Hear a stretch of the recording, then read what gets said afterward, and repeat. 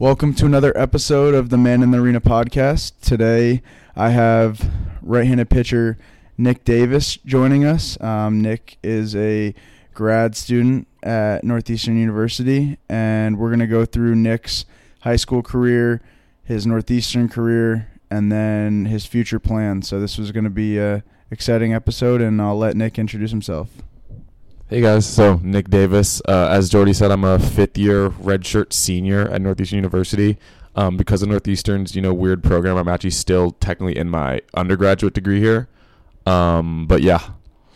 So Nick has actually been one of the kids that I have been friends with since pretty much day one of coming to Northeastern. When I transferred in from Babson, I remember the first day at fall practice, going out into left field and shagging, and Nick and I had conversations about pitching and life in general, and we've pretty much done everything together since, lifting, walking to Walmart, just everything, even on the road. So he's a day one for sure, and we'll get this started. So, Nick, we really have never talked about your high school journey and how that went. So I just want to ask you if you could tell us about where baseball started for you, even if you want to go back before high school, if you want to go to Little League or wherever it started for you, if you could just bring us through up to high school. Yeah, so, coming out of, middle school and stuff, before high school, I'd always been a pretty dominant baseball player, knew that was the sport that I think I wanted to pursue through high school and after. Getting into high school, I think the biggest thing that was a setback for me was I just wasn't as good as a hitter as I thought I would have been. Definitely did better as a pitcher, but everyone wants to hit a lot, and it's kind of hard to realize that that's not what's going to be the thing that you excel at. Throughout high school, I did pretty well. We were in a prep league in California that was a pretty low division, so it wasn't playing any insanely good competition, but I still held my own, batted about 300 at the varsity level, and pitched a decent amount of innings. But yeah, high school was definitely a weird time for me, just where I was good, but I was never insanely dominant where I was going to be some, D1 prospect coming out. I didn't get many looks, so that's what led me to my unique path at Northeastern, which I'm sure we'll talk about more here. Yeah, I don't think I've ever asked you, but how big was your high school that you went to? How many kids? Yeah, we were in my high school was 7th through 12th, where high school starts in 9th grade. For the high school itself, it was 400 kids total, so there were 100 kids in each class. So relatively small comparatively to a lot of other schools in the area. Yeah, that's actually crazy because we're from totally different sides of the country. I'm from Vermont. You're from Cali. If those who don't know, but I actually didn't know that you had that small of a school. I thought you went to a bigger school, and I think in Vermont we only had 400 kids. We had a bunch of different towns combined, but that's a very similar size school to me. So that's a tiny school in California. Did you know that you were going to be a D1 baseball player when you were in high school, or was that kind of a reach for you? How did that dream come about, and when did you know this is something I could possibly do? Yeah, so just to give also some background, I come from a family that's always been full of baseball players. My dad played Division I baseball at Stanford and then pro. Had an uncle that played professionally with the Dodgers, won the World Series, and another uncle that played some minor league with the Astros, I believe. So baseball has just always been there for me. I think in high school originally, I always had this D1 or bust mindset where that's all that any kid really thinks about. That's all that you really see on social media and on TV. But as I started progressing through high school more, I think I had gone to a D3 baseball game and just saw that that's when I kind of realized that baseball is baseball and it really comes down to it. And no matter what happens, I want to keep playing after high school. So D1 baseball was always the goal, but really what it came down to is I wanted to play. I remember in my senior year, I went to a camp at Claremont McKenna, which is a great school in SoCal, about 30 minutes from my house in Pasadena. And then at that point, I wasn't really getting any serious looks, but I was like, this is a great school. I definitely could still get a lot of work in and develop. And I was like, if I'm playing D3, I'm playing D3. I just want to play. Yeah, I think I had the same mindset in high school. When I was coming up, I definitely thought that I wanted to be D1, and when those offers didn't come in, first off, just similar to you, I thought I was going to be a fielder. I didn't think I was going to be a pitcher. Whenever people asked me what position I played short, so that's what I would tell them, and I always thought I was going to be a hitter in college. And when D1 looks when D1 teams were not giving me looks, that was like a big like understanding for me to know that this might not be my path. And I mean, obviously I started off at a D2 and then went to a D3, but especially in California, like those teams, Chapman, Occidental, there's a bunch of D2 teams in California too that are good, but D1 isn't always what's going to suit everybody. Like you got to find the spot and the school that you want to go to outside of baseball and inside of baseball. Like that's at the D2 level for me. I found a spot that I like baseball wise and not academically wise, and that is part of why I transferred.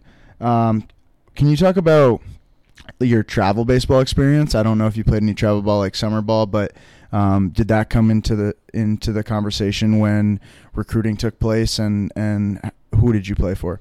Yeah, honestly, travel ball was pretty minimal for me throughout high school. I think that if anything, that was something that might have set me back in terms of recruiting, where I wasn't really on any of these travel ball circuits or playing in front of college coaches a lot until really before my senior year. I was a 3-sport athlete all through high school: baseball, basketball, and football. So as soon as baseball season ended, it was pretty much getting ready to start football workouts, and we had Hell Week and all that type of stuff. So while I was really proud of the fact that I was a multi-sport athlete, I think one of my regrets from high school is that I wish I'd been able to maybe not play 3 sports, so that I was able to dedicate a little more time just to baseball in terms of training and playing travel ball and some of that recruiting type process stuff. And yeah, I have one of the things that I wrote down was QB1. I've seen you throw, and I think you won the competition when we played at Delaware last year. Yeah. So how did playing basketball, and you also won in some horse today at Gold's Gym in basketball. So well-rounded athlete. But what are could you tell a difference, or can you tell a difference now not playing 3 sports? Like when you were in high school playing 3 sports, did you feel more athletic, and do you think that helped, have a base for your pitching? I think it definitely created some degree of a base, and just also having confidence, because ultimately to succeed in any sport, you just have to be able to be an athlete. So playing 3 sports in high school definitely created some level of athleticism and just confidence in me that I could do whatever I wanted to do. But I also think at the same time that it's important to be able to, if you want to just strive in one specific sport, to have some degree of specialization. My high school basketball career was not unique, but I just didn't get along great with my coach. In my senior year, I don't think that I really was playing for the right reasons. I was just playing on varsity just because I think I wanted to build a dunk at a home game and enjoy those big crowded games when I really wasn't enjoying my coach and the time that I was playing in a lot of those games. I did well, I finished first team all league, was our second scorer, first leading rebounder, but I don't think mentally I was there for the right reasons. And when I look back on it, that could have been a great time for me personally to step aside and get in the weight room or just put more time into baseball where I could be ahead of where I even am at today. So I think it's an individualized process, but that's why I look back on that to me. Yeah, that's fair. I definitely I kind of had the same thing. I played soccer and hockey in high school, and hockey I loved, but soccer was something that I definitely could have stepped away from. I was a goalie, so I didn't really do much anyways, but I definitely think that even if you're not going to play 3 sports, playing 2 sports can definitely help with the athletic base and help you not only physically but mentally as well, because there's going to be situations in any sport that you need to overcome failure or adversity and things along those lines.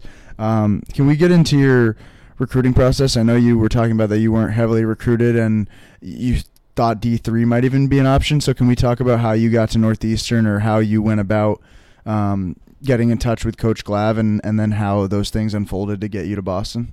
Yeah, so when it really came down to it, I'd gone to a bunch of different, mostly pay-to-play camps, getting in front of coaches. I did decently well, but most schools just saw that I was just a pretty skinny, I think I was 6'3" at the time, just underdeveloped guy that most schools weren't really wanting to take a risk on or give a true offer. So by the time that I was midway through my senior year, it was clear to me at the point that I was going to have to walk on to whatever school I ended up going to. I had gone to Northeastern on a college trip with my mom, just viewing schools on the East Coast, and really fell in love with what they had to offer academically with the co-op program and undergraduate business programs and things like that.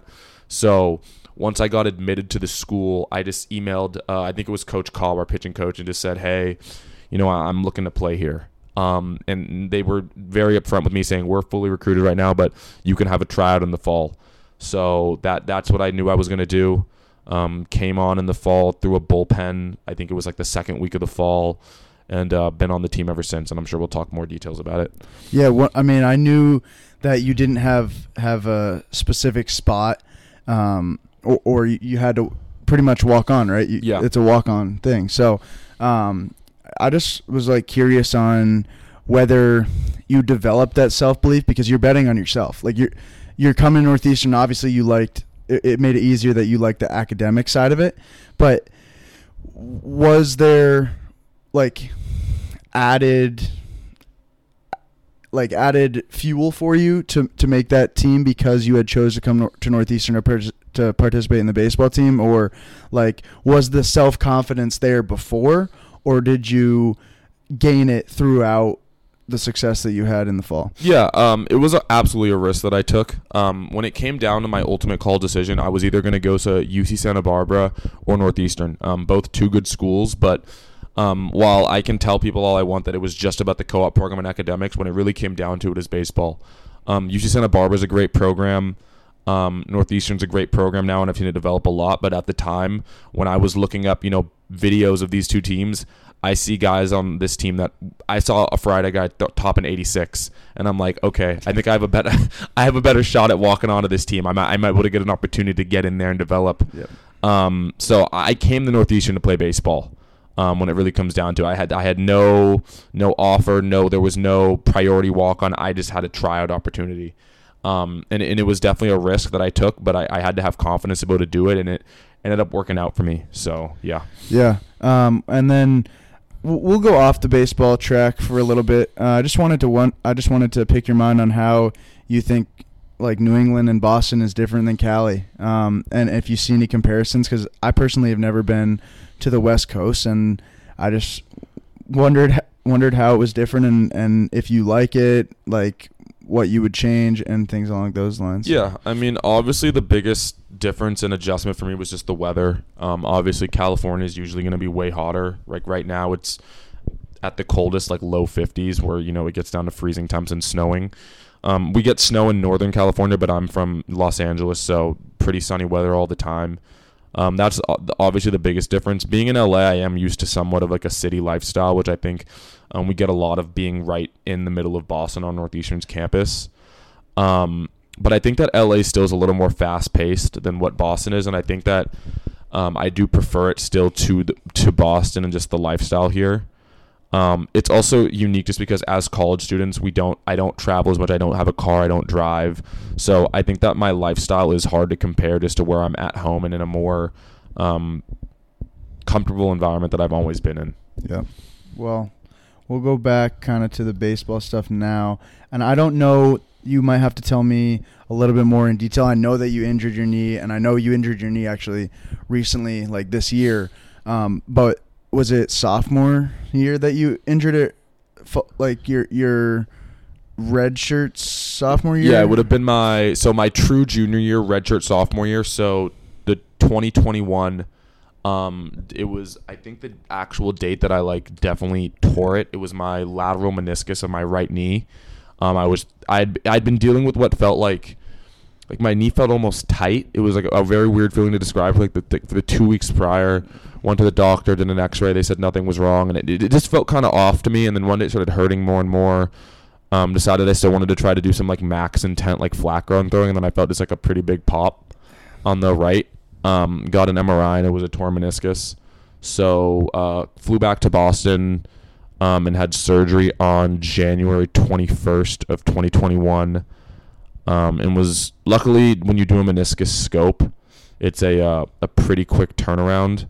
So I was lucky rather than when they do a stitch and try to repair it, that's 3 to 6 months as opposed to what I'd say is 6 weeks where you're fully back. So I was still able to play that season. So I got lucky. Yeah, no. That's something that, knock on wood, I've never really had to deal with. So that, and as the people who are listening to this know, I've talked a little bit about that I'm recovering from a minor injury. But I just wanted to pick your brain on like I know your physical recovery tips.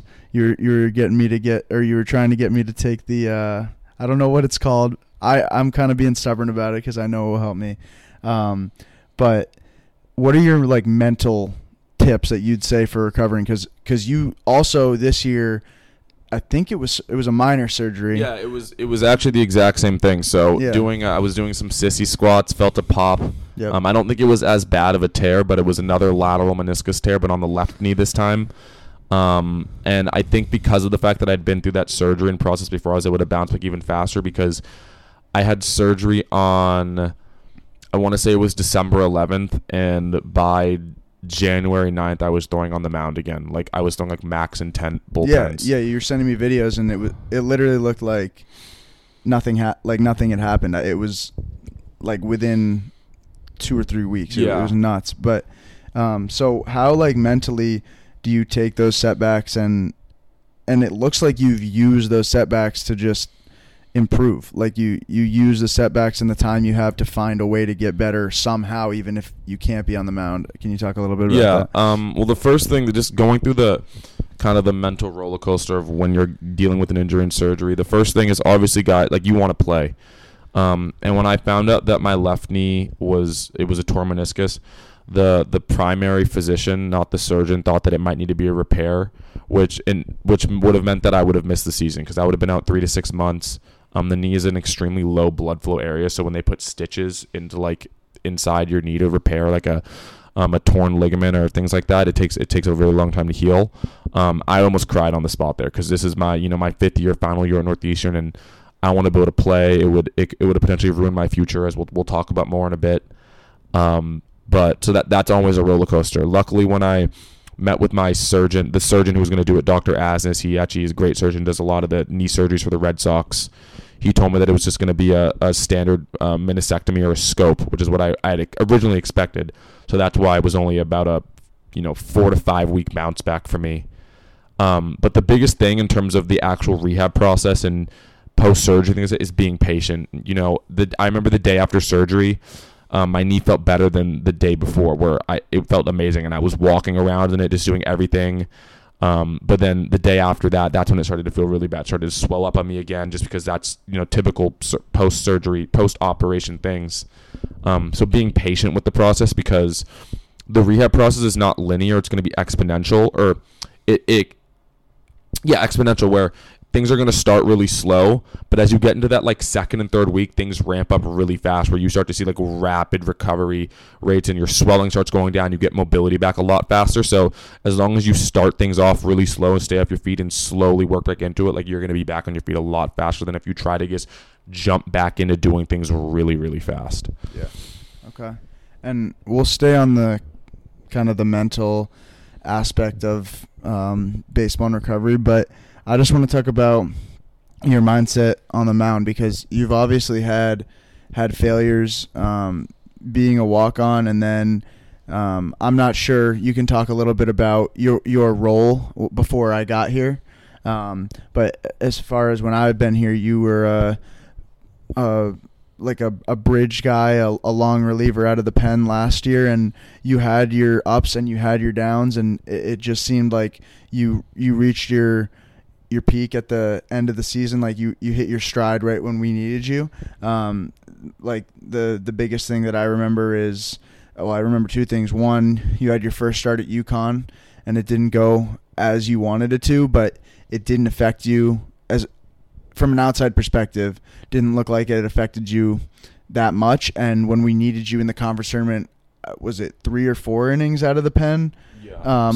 Something like that against, was it Charleston or Hofstra? Or? I think both would have been against Hofstra, actually, if I remember correctly. So, I mean, that's like, again, the biggest innings of the year. You've had struggles, and then you find a way to just give your team exactly what it needs. So can you talk about your mindset on the mound and how you recover from failure and adversity?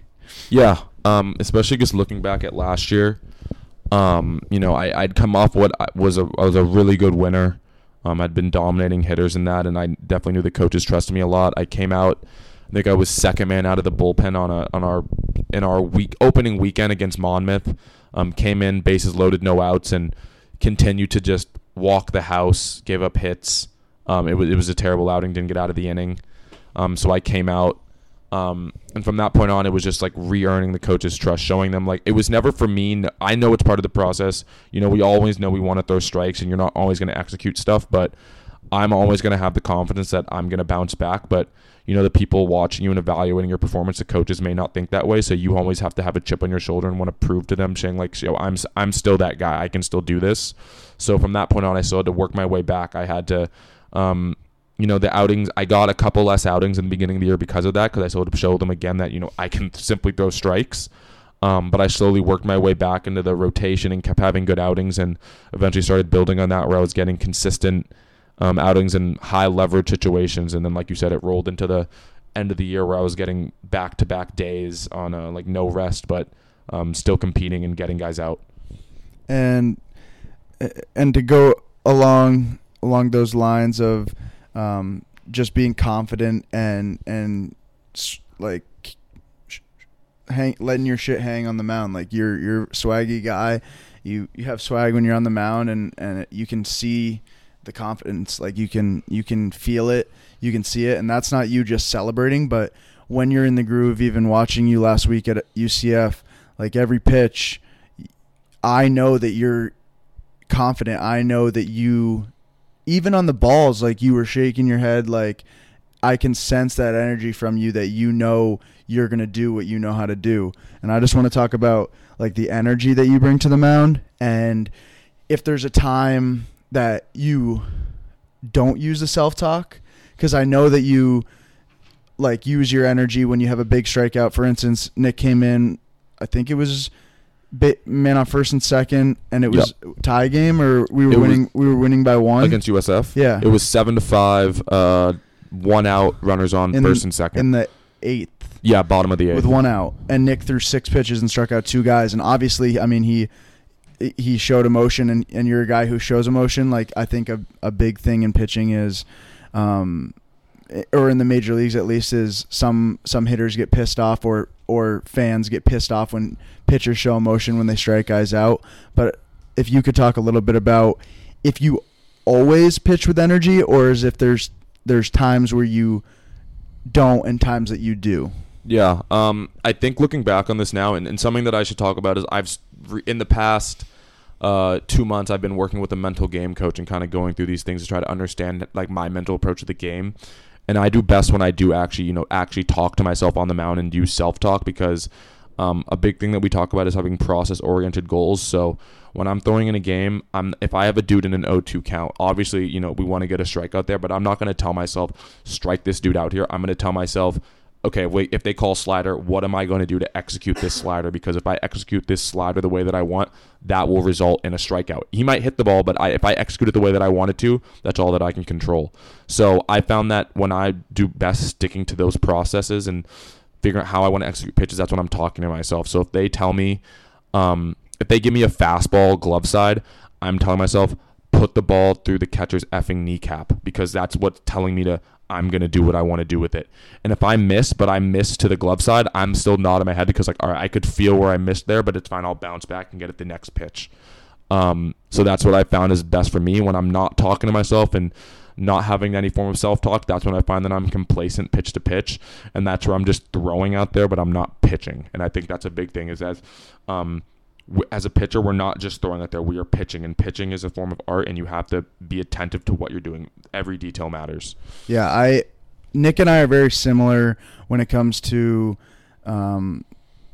mentally, I'd say our mindset on the mound. Like I have tried both pitching with no emotion and pitching with emotion and self-talk, and I feel that I'm at my best when I am talking to myself and when I do have a little bit of emotion. There's obviously, it's going to be an individual thing, and like when it's great that you have a mental performance coach and that you figured out what works for you. So listening to Nick and I doesn't mean that whoever's listening to this is going to have to pitch with emotion. Like, we have guys on our team that are nasty and they don't pitch with that much emotion. Wyatt Scotty, being our Friday guy, doesn't pitch with much emotion, at least to the outside world. You can't really see whether he's mad, see whether he's happy. He's pretty calm all the time, maybe a little bit of like a glove tap here and then when he gets a big out, but definitely find something that works for you. What works for us isn't going to work for you, and pitching is very individualized when it goes mentally, physically, and everything else in between. Yeah, and just bouncing off that, I think something too, when you look at like Jordy and I throwing versus a guy like Wyatt, when Jordy and I throw, we're throwing in shorter outings, so we're throwing an inning or two, and I think that makes sense where you might want to be more high energy in those situations. You might be coming in leverage situations and getting your heart rate up and being high energy is what you need to compete in those situations. If you're a guy like Wyatt that's going to be throwing 5 to 7 innings, you might want to slow things down, slow your emotions down, find a more consistent range and heartbeat so that you're functioning at that same level throughout the entire outing. So it's all about what you can do to maintain and stay at that same level. It's going to be hard to stay super high emotion like we throw in a game for 7 innings.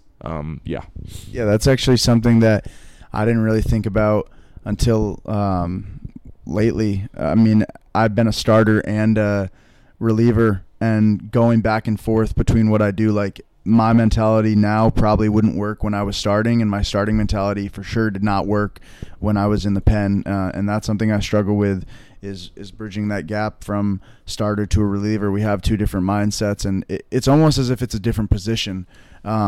You have to deal with different situations, and you might only have one batter to work with, and if you don't get that guy, you're done. Can you talk a little bit about your development of your pitches and yourself as a pitcher, what you throw, how you've developed it? And I mean, for those who don't know, Nick went to Tread over the summer, and he's just a big, I'd call him a mechanics guy, but he knows what he's talking about. Like, a lot of the kids on the team, including myself, go to Nick when we're not feeling our best mechanically, or we need something to do for arm care and something to develop. So can you talk a little bit about that? Yeah, I definitely pride myself in just understanding how my body works and understanding mechanics and all that stuff.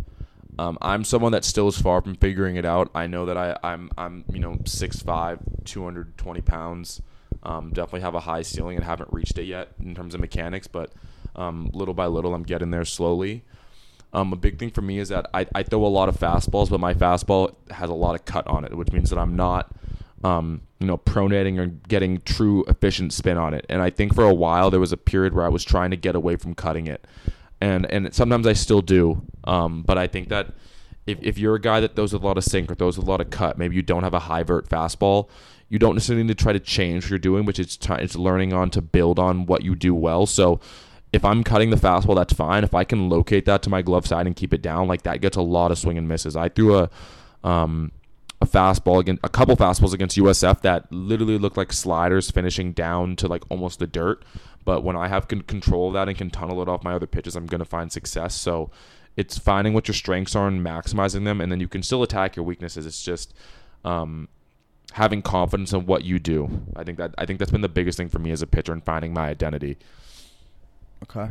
Yeah, I think when we talked about mentality too, your mechanics and your pitches are going to be different from everyone else. You're not going to, like, one of the things that I tell the kids that I'm coaching is I show them a grip, but I'm not going to tell them that that's their grip. Like, it's going to be individualized, whatever feels comfortable for you. And my mechanics, I mean, I'm a different frame than Nick. I'm 5'10", 190, I'd say, and we're not going to throw the same. So if I'm trying to mirror what Nick's doing, it's probably not going to work for me. And if he's trying to mirror what I'm doing, it's probably not going to work for me. So we have to find our own unique way to be the best pitcher that we can be. We pitch differently. I'm more of a splitter fastball guy, and I have more vertical break. And I've had to, remove my curveball and add a slider and things along those lines. So it's never going to be easy to compare yourself to somebody else. You're going to have to find your own way to be a pitcher, and you're going to have to find your own way to get the best out of yourself. So that's pretty much all the questions I had baseball-wise. I'll ask you a few about school and your future, but as far as academics go, like what's your major, and then can you tell a little bit about the internships you've done? And I know that for those who don't know, Northeastern's a 5-year school, and they usually offer a co-op for students so they can go get an internship and still participate in baseball while they're doing it. Yeah, so at Northeastern, I'm a business major with a concentration in finance. Finance has really drawn me mainly to investment banking / management, mainly in like terms of public equity trading, so like stock trading. I did my first co-op at Putnam Investments as a marketed and procurement analyst, which was pretty back office work, mainly like dealing with contract filing and contract organization on behalf of the corporation or the company. And then my most recent co-op was with Wellington Management as an equity trade coordinator. So that was more middle office stuff, actually dealing with date of trade execution stuff. I really like that. It's a really social job, talking to traders at investment banks and dealing with management of trades on behalf of the firm. That's been something that's really fascinated me, and I'm really glad that I was able to do co-ops like that while still playing baseball. I think that's what's such a unique thing about here at Northeastern is that we're able to get real work opportunities while playing baseball, because all of us want to play pro. Obviously, like I would love to play in the major leagues, and I'm going to do everything in my power to make that a reality, but statistically it's just not going to happen for us, and that sucks, but it's just the truth of the reality. So I know that I can put 100% into baseball but still also have a real backup plan and work that I find fulfilling, and that's what makes me proud, is because I know that when people ask me who are you, while of course I am a baseball player and that's a really big thing that defines me, I have things outside of baseball, like actual work experience and professional things that I find fulfilling and also define me outside of just being purely an athlete. And I think that that's something that, at least for me, has helped me be more confident on the baseball field. When I started off at SNHU, my identity was just a baseball player, and of course I want to still, like, I'm still chasing my dream, and I want to play in the major leagues, but I've had a hard time understanding the difference between having a plan B and not like going all out for your dreams, because sometimes you'll hear people say like, oh, well, if you have a plan B, how are you going 100%? Yep. So like that's something that I struggle with when I was younger and in my younger years in college. But recently I felt that having more of a background other than baseball and having an identity bigger than baseball has actually calmed me down and allowed me to perform better in baseball, because it's not everything I'm doing, and I don't feel like when I have a bad day on the mound, I'm nothing. Like, exactly. Not living and riding or riding and dying by my performance on the field. Whatever happens on the field happens on the field. I know I'm giving 100% in preparation, but I also know that I'm a human. Like, I'm more well-rounded outside of baseball, and that gives me a bigger perspective, and I know that even if I fail on the mound, I can still be a good human and contribute other ways. I don't know if that... Yeah, exactly. I mean, a big thing that it kind of put it all into perspective for me was we have an alumni network for the baseball team, and I think that's great, helping guys to get co-op opportunities and job opportunities outside of just baseball. And one dude spoke about how when his baseball career at Northeastern ended, he had a true identity crisis just because all he had known was baseball. And while I could empathize with it, I was glad that wasn't me, because of the fact that I have, I love my teammates, but I have friends that aren't just baseball players. I do things outside of baseball. I have hobbies. I have other professional interests, so that I know that even on a day if outside of the baseball field, there's things that I still want to do and know that I want to do and give me passion, because while baseball is everything to me, it shouldn't be the only thing that I find happiness in, because at some point, no matter what, even if you make it to the major leagues, you're not going to have baseball every single day of your life. At some point, you're going to have to retire and hang up the cleats. So it's important to have other passions, things outside of your sport that give you genuine fulfillment in life. And while we're on the hobby topic, do you want to talk about your RC cars? Yeah. I've been someone that I wouldn't say it's childish, but I've been in the remote control cars for a really long time. Got really back into them again when I was late in high school. They're past just the point of like the tiny toy ones that you play with as a kid. These ones that I have are, pretty large. I have like an RC truck that's I think 13 inches long and like a foot high off the ground. I have a one that's built like an F1 car that I've built up to go 101 miles per hour. So they're pretty serious, and that's something that I invest a lot of time and money into, and it's something that's really fun for me, and I get genuine happiness out of doing that. So, I can do baseball in the morning and then go do something like that in the afternoon and night, and that's a great day for me. It's not yeah. Yeah, and I think that like whether you had a bad day on the field or again whether you had a bad or good day on the field, like you can go and that's like a reset. Like you can go have fun with something else, and you're like, damn, like there's more to life than baseball. Like I did what I could, and whatever I did on the field that morning is what it is. Like it's in the past, and now I'm able to go do this, and this is something that I'm really happy about and fulfilled about. Exactly. Yeah. And I guess that's about it. I want to talk about, if you want to talk about it, the process of you transferring out next year and your future plans after Northeastern. Yeah. So right now, just to start it off, I post-grad committed to go to Georgetown. I'll be doing a master's in finance there and also playing in my 6th year of baseball. The COVID-19 pandemic was kind of a blessing in disguise for me, just because I did a redshirt year my freshman year just because I was a walk-on and wasn't ready to play. And then my sophomore year, we got shut down for COVID, so that gave me a 6th year of eligibility. And I was able to turn that into being able to enter the transfer portal post-grad and commit there. It was just I went to in the fall. We had a conversation with our coach, Coach Glavin, and he said, "Hey, Coach, I really enjoyed my time here, but I think it's just I want to look somewhere else just for my 6th year." And he was fully supportive of that. Me and him have a great relationship. And what I ultimately found out was even though I've reached out to Georgetown on my own, he had actually put in a word for me just because I talked about how I think I was going to reach out to them. So that started a great conversation with me in Georgetown. They ended up saying that they wanted to offer me a spot. Was recently admitted, so it's all 100% squared away. So I'm really excited for that. And then just looking in terms of my next plan. So I have the rest of this season, summer ball in Georgetown, and I am still someone that genuinely believes that I can make it professionally. So I'm still pursuing that with every degree that I want. I'm still trying to reach my goals. I think that a big thing about that is just going to be logging consistent quality innings, and then also honestly a big factor is getting my velocity up more, because I think that like while velocity isn't everything, it is still a metric that significantly matters to pro scouts and to be able to get opportunities. So I'm realistically giving myself another 2 years where if I can get the velocity up to a range and have good innings, I'm going to see if I can get a professional baseball opportunity, more likely a free agent signing, because I'm already 23 at this point. I'll be 24 when I'm trying to be signed. And if my velocity is really at a range where I'm maybe if I'm in the mid-90s by the time I'm graduating Georgetown, if I don't get an opportunity then, I think I would still be willing to give myself another year to go maybe live down in North Carolina at Tread Athletics and throw in their pro days and train there.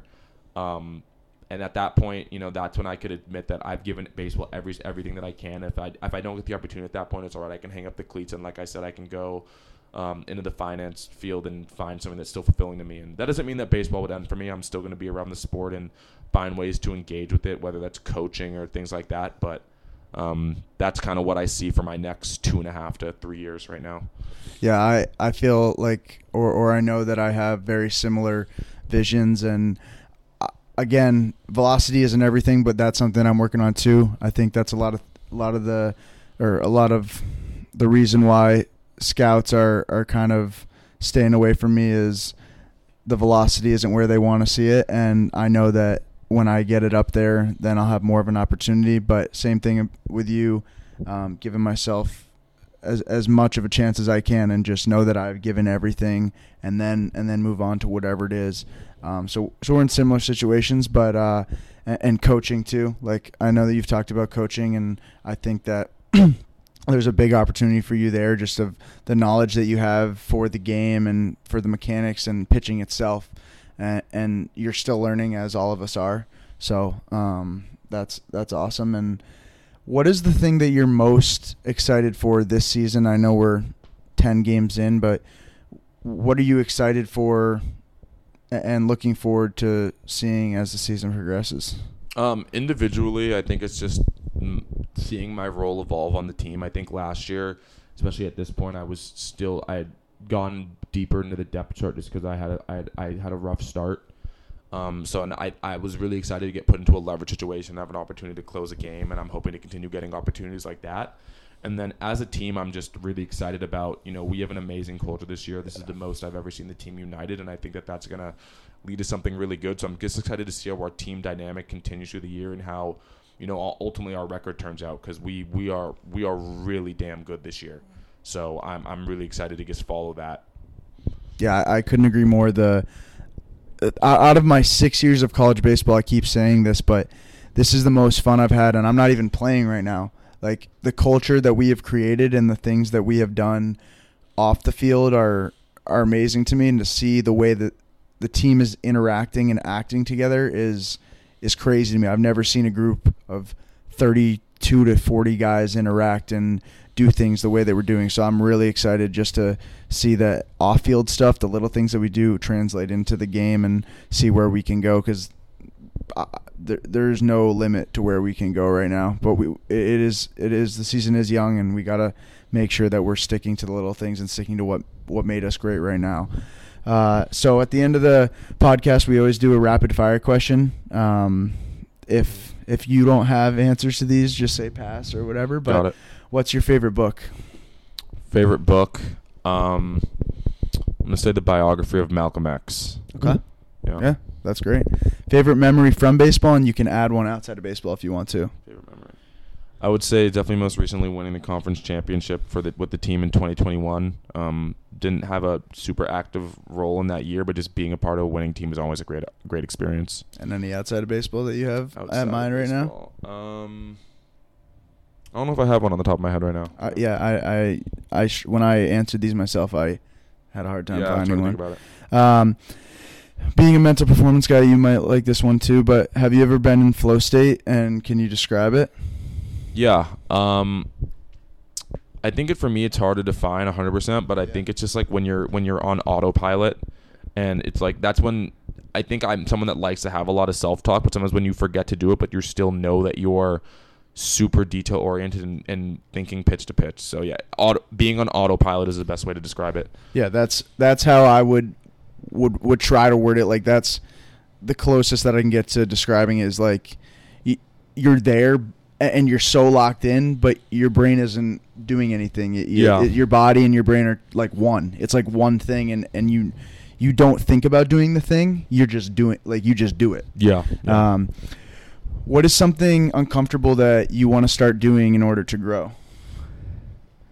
I think a big thing for me, and I'm still doing it now, and is just like using my phone less to like measure myself, and specifically that's in terms of like taking video and stuff, because I've learned that sometimes I use video as a barometer of my success. So just focusing on learning how to feel more rather than like using a video to validate that I'm doing things in the right way. Okay, I like that. And what is your most valued non-material possession?